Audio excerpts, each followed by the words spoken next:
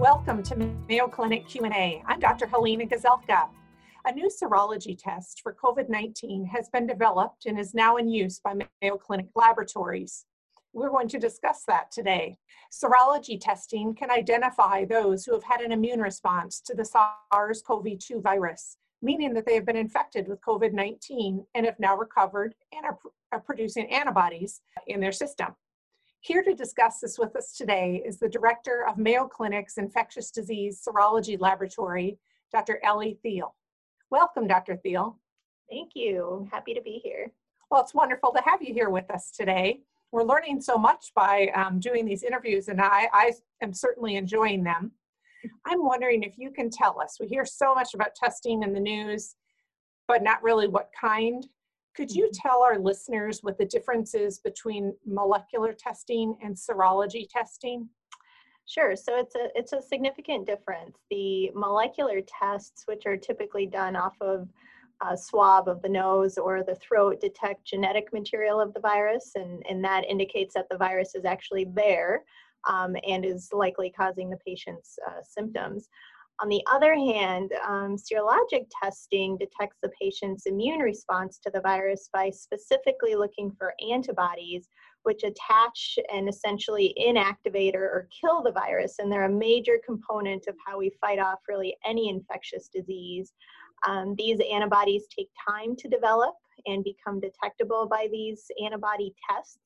And that timing really depends on the type of antibody we're detecting, whether it's an IgM or an IgA or an IgG type antibody. It can take anywhere from days to weeks for that response to develop. Why is it so important for us to know who has had the virus and recovered from it? Well, so knowing who's developed an immune response to the virus is really an important component of our public health response to this pandemic, allowing us to better understand the transmission characteristics and knowing how many individuals have actually been infected versus who maybe didn't develop symptoms, and how this percentage of individuals changes over time. And then on a more patient by patient basis, an important component of these serologic tests is identifying individuals who have antibodies to SARS-CoV-2 would make them eligible to donate plasma, which can then be administered to sick individuals to help fight off the infection. So there's a few utilization perspectives that we can consider when thinking about serologic testing. Well, that's great. And they also discuss it in reference to reopening the country and allowing stay-at-home orders to be lifted. Can you describe how serologic testing might help those efforts? So that's a great question. There's really been a lot of interest at the local and the state level and the national level for using serologic testing to guide return to work activities and initiatives. And I think it's a really intriguing idea, but nonetheless, we need to exercise some caution with how we use this testing. So while I think it's likely true that these individuals that are positive for antibodies to SARS-CoV-2 or to COVID-19, while I think they're likely at lower risk for reinfection compared to an antibody negative individual, we still really don't understand or know the level or the duration of protective immunity that these antibodies give us. So I think antibody tests will ultimately be another tool for risk management and risk assessment as we develop plans to get everyone back to work. But right now, given what we know, I would be cautious against relying solely on a serologic test result to guide these decisions and these recommendations. All of us have watched the news and seen these testing centers and the big swabs that are being put in the back of people's noses to test. And even President Trump has talked about his own testing and that it was unpleasant. How is serology testing done, and is it similar to the other testing? It's quite different. So serologic testing is typically done off of a blood sample. Most of the tests require a routine venipuncture be done. Some of the tests out there do say that it can be done off of finger stick whole blood, so it depends on the test. Here at Mayo Clinic, our tests that we're using all require serum to be collected. And then the serum is tested using what we call, or what are called enzyme-linked immunosorbent assays or ELISAs. These tests take about 3 to 4 hours to complete, but they can process about 90 samples at a time, and that can be done entirely on an automated instrument or a platform, which makes this sort of testing really attractive for our high throughput type laboratory. Wow, that sounds amazing. So how many tests can a laboratory like what we have at the Mayo Clinic perform on a daily basis? So right now, we actually have a testing capacity of approximately 10,000 antibody tests per day between our internal Mayo Clinic practice and the external Mayo Clinic reference laboratory practice. So that's quite a lot. And really, I think as the need evolves and increases, we do plan to be able to meet that need and increase our testing capacity as appropriate. That just sounds amazing. It sounds like a lot of tests. It's a lot more than we usually do. So, yes. How is Mayo Clinic helping to work with other medical centers and assist them with access to serologic testing? So, great question. So, there's a few things that we've been doing over the last month. First and foremost, we're really trying to provide education and ordering guidance as much as possible for these antibody tests. This is a new virus. Antibody testing, it's a new type of test. And to a certain extent, we really had this test available before we knew how best to use it.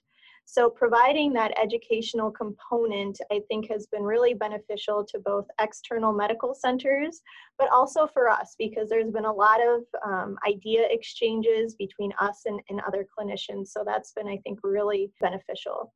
And then also, we are physically offering our test to be orderable by other medical centers across the country. And I think that's really beneficial because it allows those hospitals to focus on providing molecular testing, which is a much more crucial and essential need at the moment, since it does actually diagnose active infection, compared to serologic testing, which tells you, yes, this individual has been infected at some point in the past, but it's not really to be used as a diagnostic. So that urgency and need for a result is not as great as it is for a molecular test.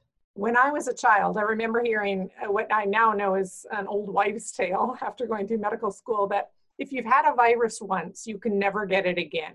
In fact, I used this example before, but my parents sent me to a girlfriend's house when she had the chicken pox, hoping that I would get the chicken pox so that I'd never get it again. Now I know that chicken pox and COVID-19 are very distinctly different viruses, but I'm wondering what is known about immunity after someone has been infected with COVID-19. Yeah, that is really one of the key questions right now. After recovery, does an individual have complete or partial immunity to COVID-19? And if so, how long does that last? To be honest, because we've really only been dealing with this virus for 4 or 5 months, we don't have a good sense of the duration of that protective immunity that you're talking about. I think we can say that based on prior studies during the SARS outbreak in the early 2000s, we know that protective immunity against that virus, which is closely related to SARS-CoV-2, that protective immunity seemed to be detectable for about 2 years after infection. And then there's been some preliminary studies in monkeys suggesting that they have at least short-term immunity 1 month after recovery from COVID-19. As we see more and more information, I think there will probably be at least some short-term immunity, but we really need more studies in this area before we can make any conclusive comments on the duration of that protection from reinfection. I just have one last question for you, because this brought it to mind for me. I saw on the news yesterday, I believe it was, that some patients were becoming, according to what the news said, reinfected with COVID-19 soon after having suffered from it. Is that reinfection, or is it just persistence? Or do we know that yet? Yeah, I think that's a really important thing that we all need to consider. whether this is truly reinfection versus whether we're still detecting residual nucleic acid from these individuals is something that we're really learning more about. So I think only time will tell, to be honest, at this point. Thank you very much, Dr. Thiel. It's very informative. Visiting with Dr. Ellie Thiel today. She's the director of our infectious disease serology laboratory at the Mayo Clinic in Rochester, Minnesota. Thanks so much for being with us today, Dr. Thiel. Thank you. Mayo Clinic Q&A is a production of the Mayo Clinic News Network and is available wherever you get and subscribe to your favorite podcasts. To see a list of all Mayo Clinic podcasts, visit newsnetwork.mayoclinic.org. Then click on Podcasts. Thanks for listening, and be well. We hope you'll offer a review of this and other episodes when the option is available. Comments and questions can also be sent to Mayo Clinic News Network at mayo.edu.